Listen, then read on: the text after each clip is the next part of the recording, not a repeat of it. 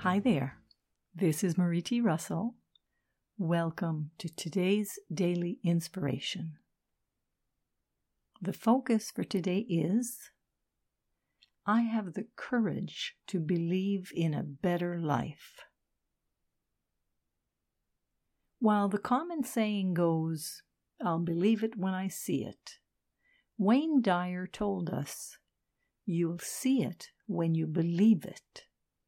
We must first see and believe in what we wish to create before it can be in our lives.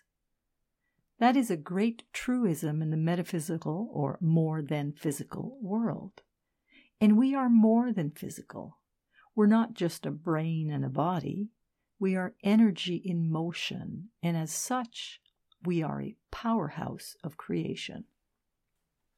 The first step in creating a new world for ourselves is to believe that it is possible. Having the courage to believe in a better life opens the door to that very reality. Today's focus was inspired by the InnerSelf.com article, Being Cinderella, Believing in the Chance for Change, written by Wendy Paris. This is Marie T. Russell, publisher of Inner Self, wishing you a day of believing in a better life, today and every day. Join me again tomorrow for the daily inspiration and focus of the day. Today, we have the courage to believe in a better life.